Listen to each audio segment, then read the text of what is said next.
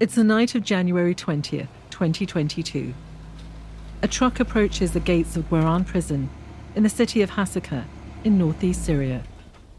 The building holds an estimated 3,500 suspected IS members. A bomb blasts a hole in the prison wall. In the chaos that follows, IS militants overcome the guards and storm the jail, with one aim: to take their people back.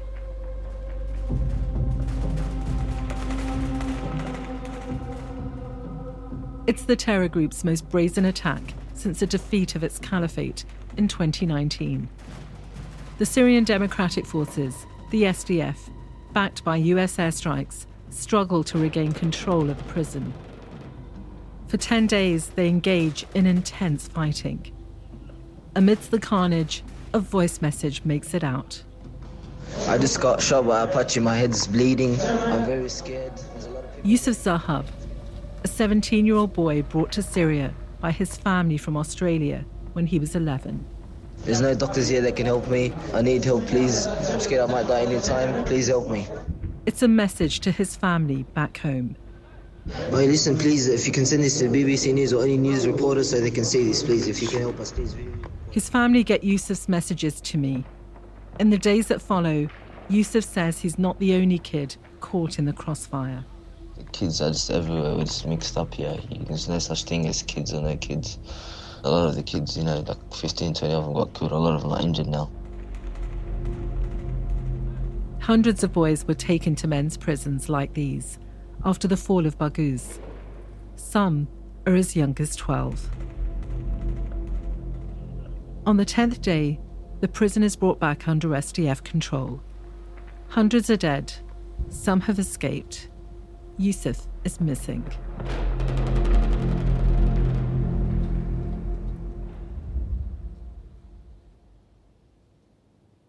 Quran prison is about an hour from Al-Hol camp. If IS can attack the prison, they can attack the camps. That's thousands of children like Yusuf, whom IS see as their own.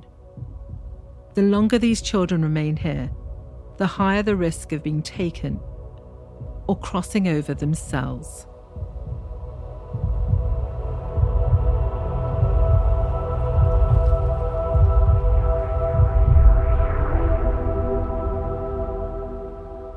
I'm Poonam Taneja, and this is Bloodlines.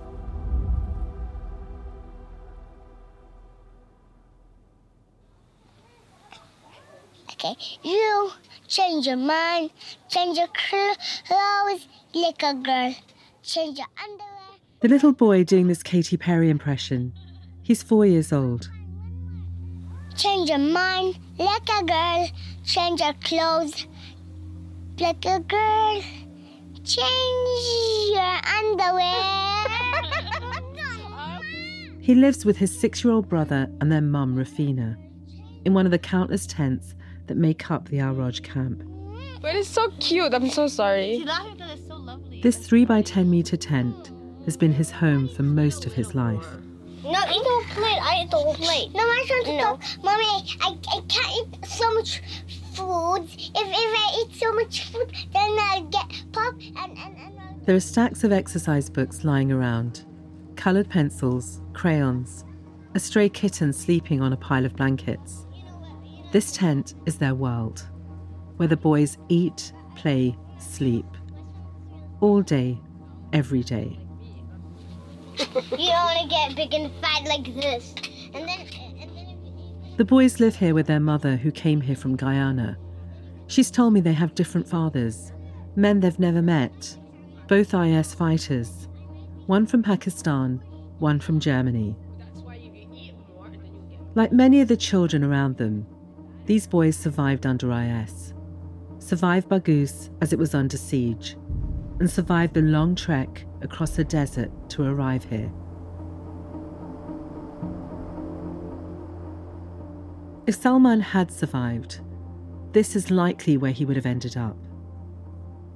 With boys like this, kids his own age, living here among the thousands of children the world doesn't really want to deal with.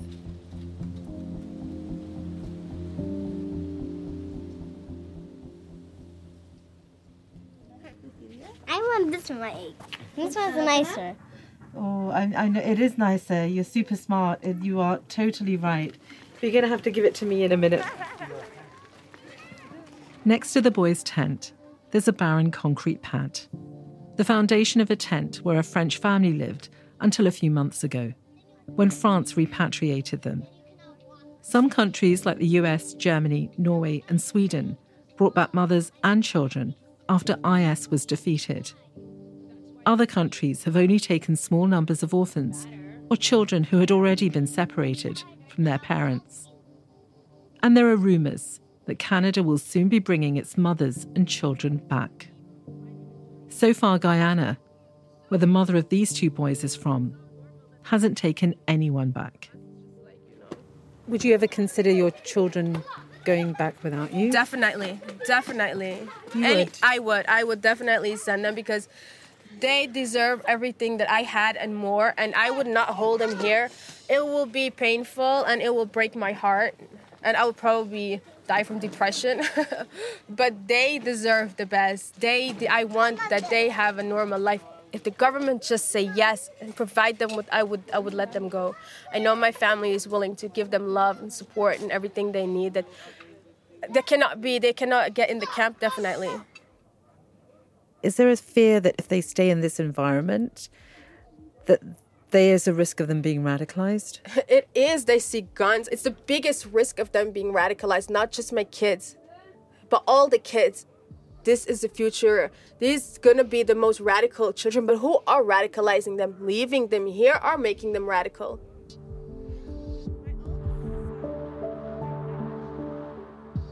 Rafina's boys are still just kids. But I've seen what happens as boys here get older. With each passing year, they're viewed as more and more of a threat. If I had muscles, I can bounce your half.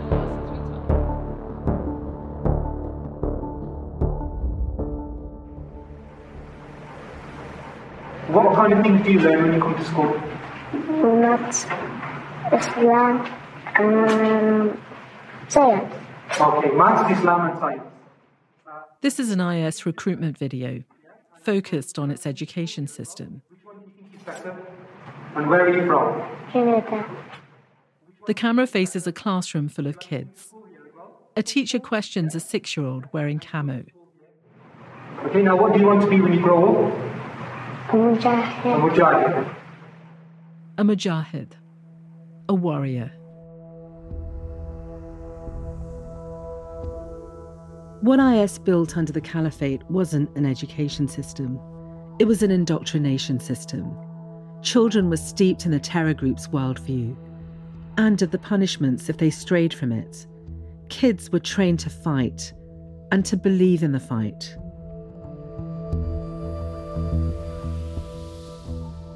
Some kids say they saw very little under IS. Others have described being forced to watch beheadings and executions.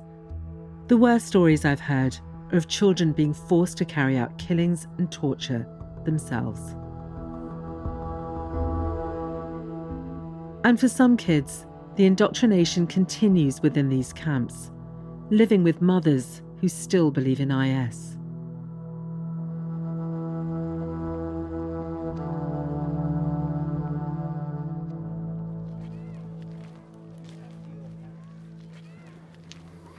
Okay, and how old are you? 13. You're from Trinidad? Yeah. How long have you been living? 8 years after the filming of that IS video, I'm speaking to one of the boys featured in it. I'm calling him Ali. His brother was the 6-year-old answering the teacher's questions. To be clear, I'm not suggesting Ali and his brothers went on to fight. I know little of what their lives looked like under IS. For now, Ali's in Roj camp. He sits on the floor, on a pile of cushions. His shoulders are hunched and his hoodie is pulled up over his head. His mum's brought him in to see me, because she's worried. The guards was telling us threats that they will come and take us. They take the boys from the mothers. So they said that directly to you? Not to me, but to other people, but I heard. So you're worried now that you're going to be separated from your mother? Yeah. The fear of a guard coming and taking him from his mother is something that scares a lot of boys in the camp, and for good reason. The SDF do separate boys from their families, eventually. And when you think of that, how does that make you feel? What goes on in your inside? I feel worried because if one boy do something, they take it off to everybody. Say, like, two boys make something, and they'll get very mad, and then they'll take us seriously. I don't want to leave my mother. Okay, so you have brothers here too? Yeah. How old are they? They're 12, 13, 14. Right, okay. And you're worried that you'll all go? Yeah. Do you know where you will go? I heard they said they carry us in some jail. And that scares you? Uh-huh. Okay. The boys won't be sent to jail exactly, at least not yet. They'll be placed in secure rehabilitation centres or detention centres, depending who you talk to. The SDF says it's a place where they send boys to be de-radicalised. To the boys' loved ones, it's a black hole they'll never come out of.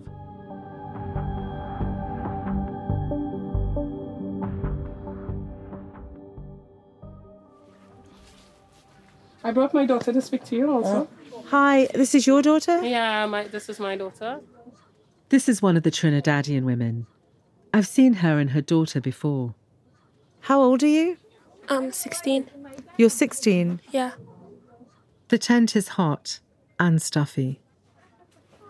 I'm wondering, Joanne, if you go out for a minute and she can... Yeah, sure. Okay. So Joanna's just gone out. Do you feel more comfortable taking your niqab off? Okay, right, okay. That would be good. What is life in the camp like for you? Stressful. A lot of stuff. It's very stressful because you're like in a prison here. You can't do anything. You can't go out. It's very stressful. And I suppose you've lived in the camp quite a long part of your life now. Yeah.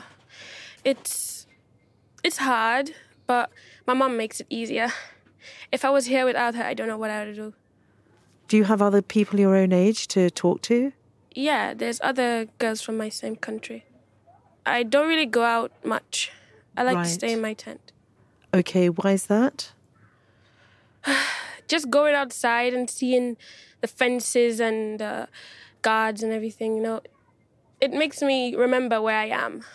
I sometimes want to forget that. You want to forget where you are?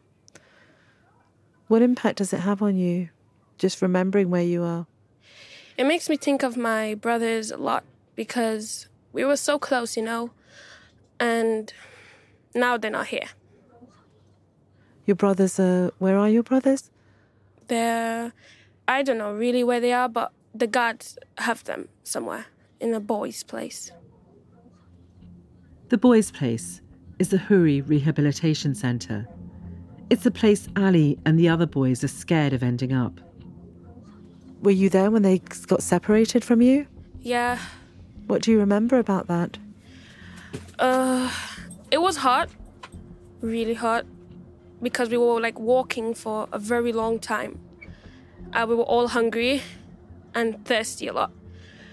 And they took us, they took my brothers, put them in another car and blindfolded them and us.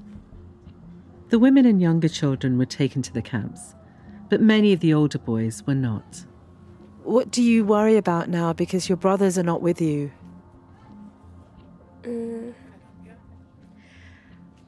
It's sad.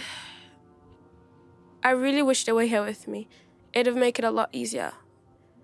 I really miss them a lot. I don't really know what to say anymore.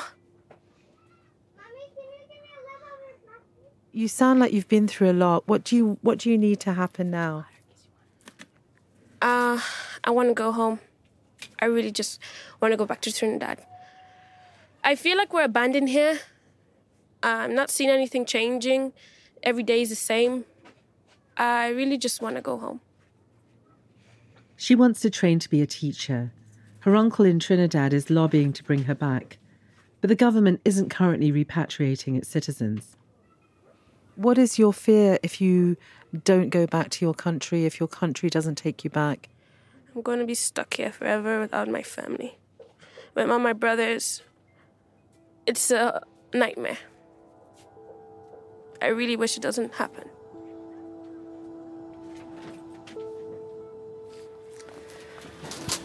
Look after yourself, okay? I hope you do go back home soon.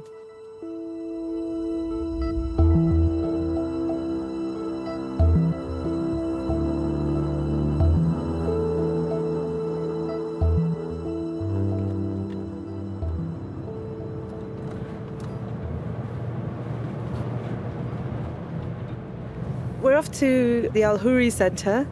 It's known as a rehabilitation centre for boys. It's not too far away from us. It's in a place called Tal Maroof, which was heavily bombarded by IS. How the SDF chooses which boys to bring here is opaque. Some are here because it's suspected they fought under IS. Others because they're at risk of radicalisation by their mothers. But some are here simply because they were too old by the time IS fell. There are younger kids in the camps who were born under IS, but don't remember it. But these boys are older. There are psychologists here.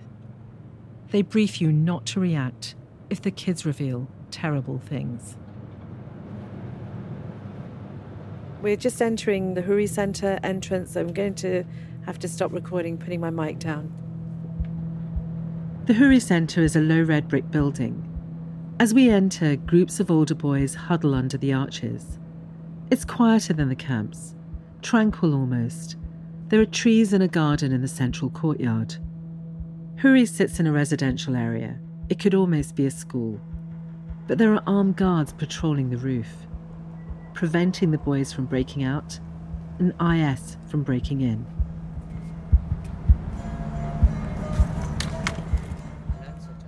We're not allowed to record here today, so we sit on a low wall and chat with some boys for a while.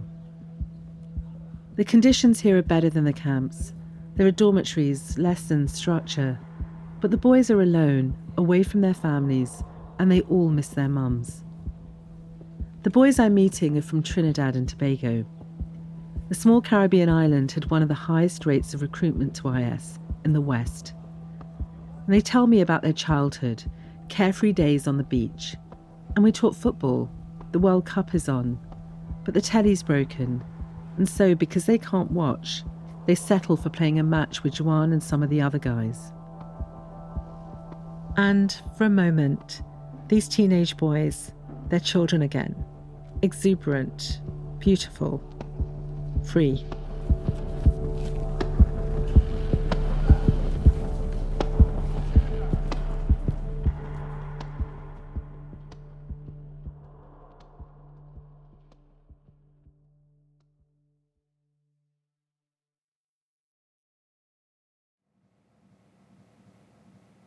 Can you hear me? Yes, Hi. I can hear you. Hi, how are you?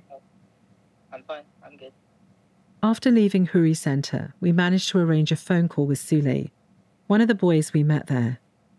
A conversation that we can record. Sule, I just want to say one thing right up front. If there is anything that I ask you that you feel uncomfortable about answering, feel free to do that and not answer. Or tell me that you're uncomfortable with it. Well, okay. How has it been since then for you? Well, it's the same thing. Every day I wake up, I eat, I go to my classes, I play soccer. Yeah, that's it. Just waiting to know when I'm going to get out of here. That's basically it, yeah. Last time we were there, I remember seeing you playing football. Yeah. You are incredibly talented. Oh, thanks.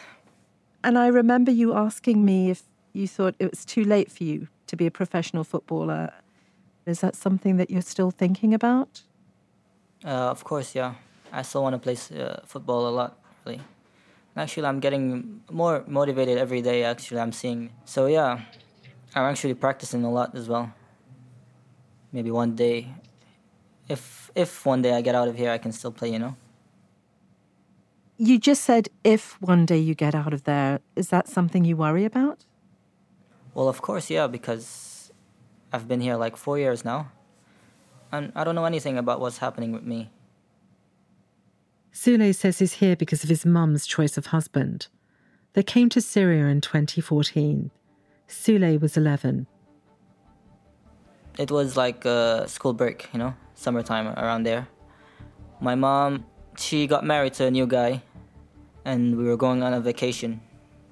We were going to go to Egypt and see the pyramids and stuff like that, And that was my first time, I was like happy to get out of the country for a bit. But they never made it to Egypt. Instead, they ended up here. Sule says he lived under the caliphate for nearly 5 years. It's impossible to know for sure what his life was like during that time, or that of his mother. But when I spoke to her, she said she did what she could to keep Sule away from the battlefield, from being forced to fight. Yeah, she always kept me inside, And there was a point of time I was like, why does she want me to stay inside all the time, Sometimes I want to go outside and play soccer or football with the other kids and stuff like that. She said, no, you can't go.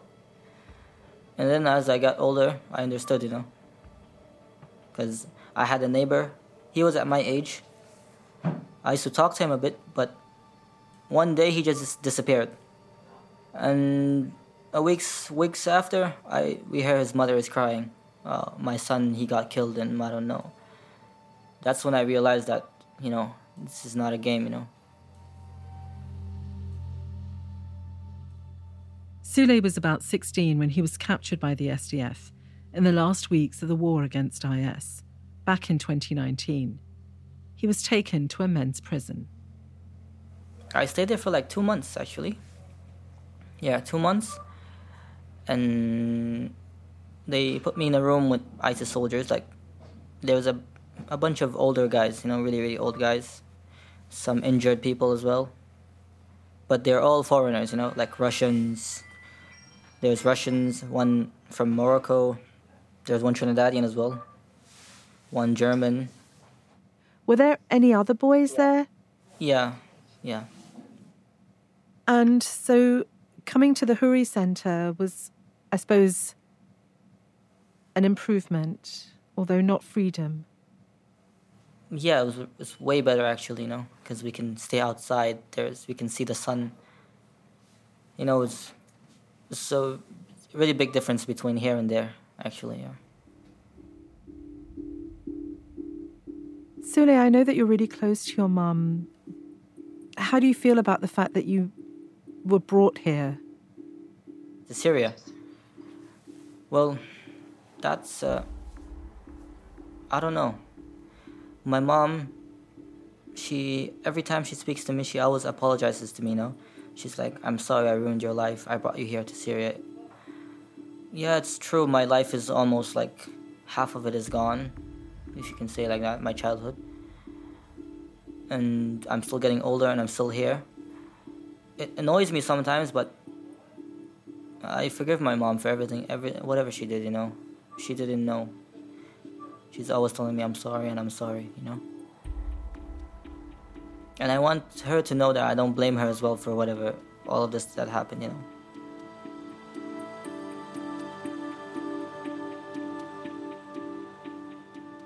Have you had any contact with your family in Trinidad?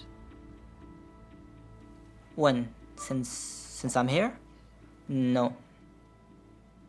So not your sister or anything? No. Right. Okay. I only get like other journalists. They come and they say, "Oh, I know your sister," and they tell me she really wants to see you and stuff like that, and that's it.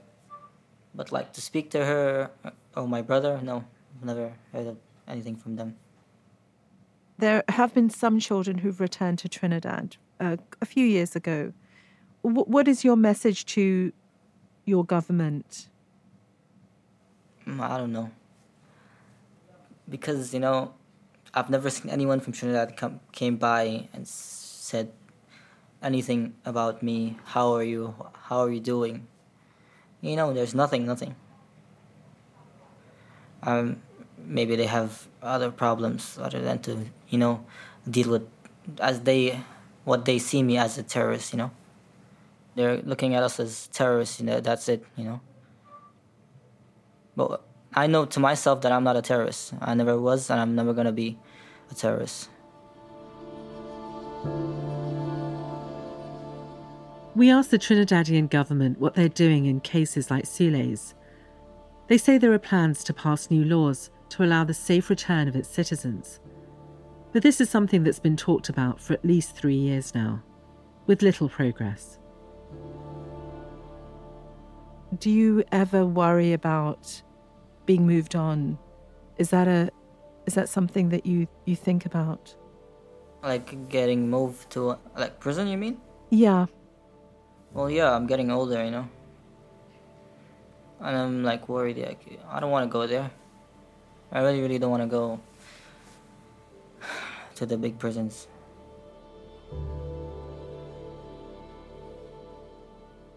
Is that what the other boys are also thinking and worrying about, the older boys there? Yeah, everyone is actually thinking about that. They're getting older. What are they going to do if one of us becomes 25, 26, 27? No. They're just going to keep us here? I don't know. So you still want to be a great footballer. I mean, you are a great footballer. What is the dream? Well, I would 100% be getting myself ready to play football, yeah.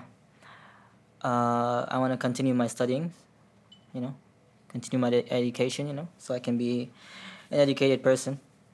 Yeah, and I want to see my brother's kids. He has, I think, 5 kids now. I want to see my sister a lot. She's the closest person to me, actually.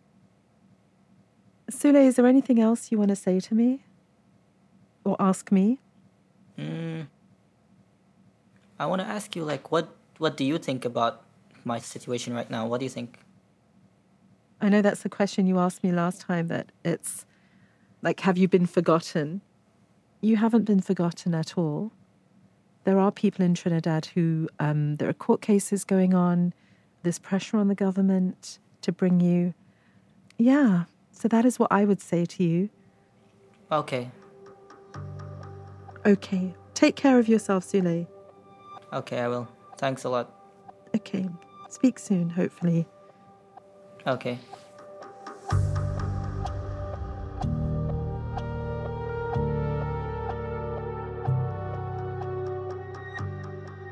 At the time of this interview, it's estimated that there are roughly 600 youths like Souley in prisons and detention centres. And then there are the camps. Of the nearly 8,000 foreign nationals there, the majority are children.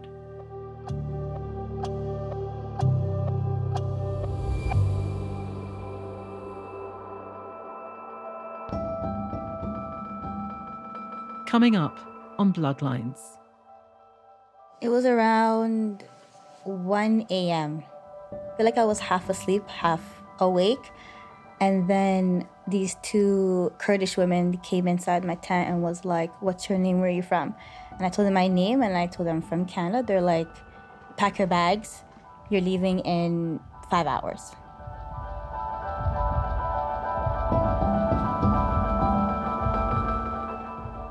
You've been listening to Bloodlines from BBC Sounds and CBC Podcasts. The series concept and reporting by me, Poonam Taneja. It's written and produced by Fiona Woods and Alina Ghosh. Our investigations producer is Jawan Abdi, and our contributing producer is Michelle Shepherd. Fahad Fatah is our field producer. Our sound designer is Julia Whitman. Original score by Phil Channel. Emily Cannell is a digital coordinating producer for CBC Podcasts, and Caroline McAvoy is a digital producer for BBC Sounds. Our senior producer and story editor is Damon Fairless for CBC Podcasts. Executive editor for BBC Sounds is James Cook. The executive producers of CBC Podcasts are Cecil Fernandez and Chris Oak. Tanya Springer is the senior manager of CBC Podcasts, and Arif Noorani is the director. Claire McGinn is the Executive Director of BBC's Creative Development Unit. BBC Commissioner is Ahmed Hussein, head of the BBC Asian Network. Thank you for listening to Bloodlines.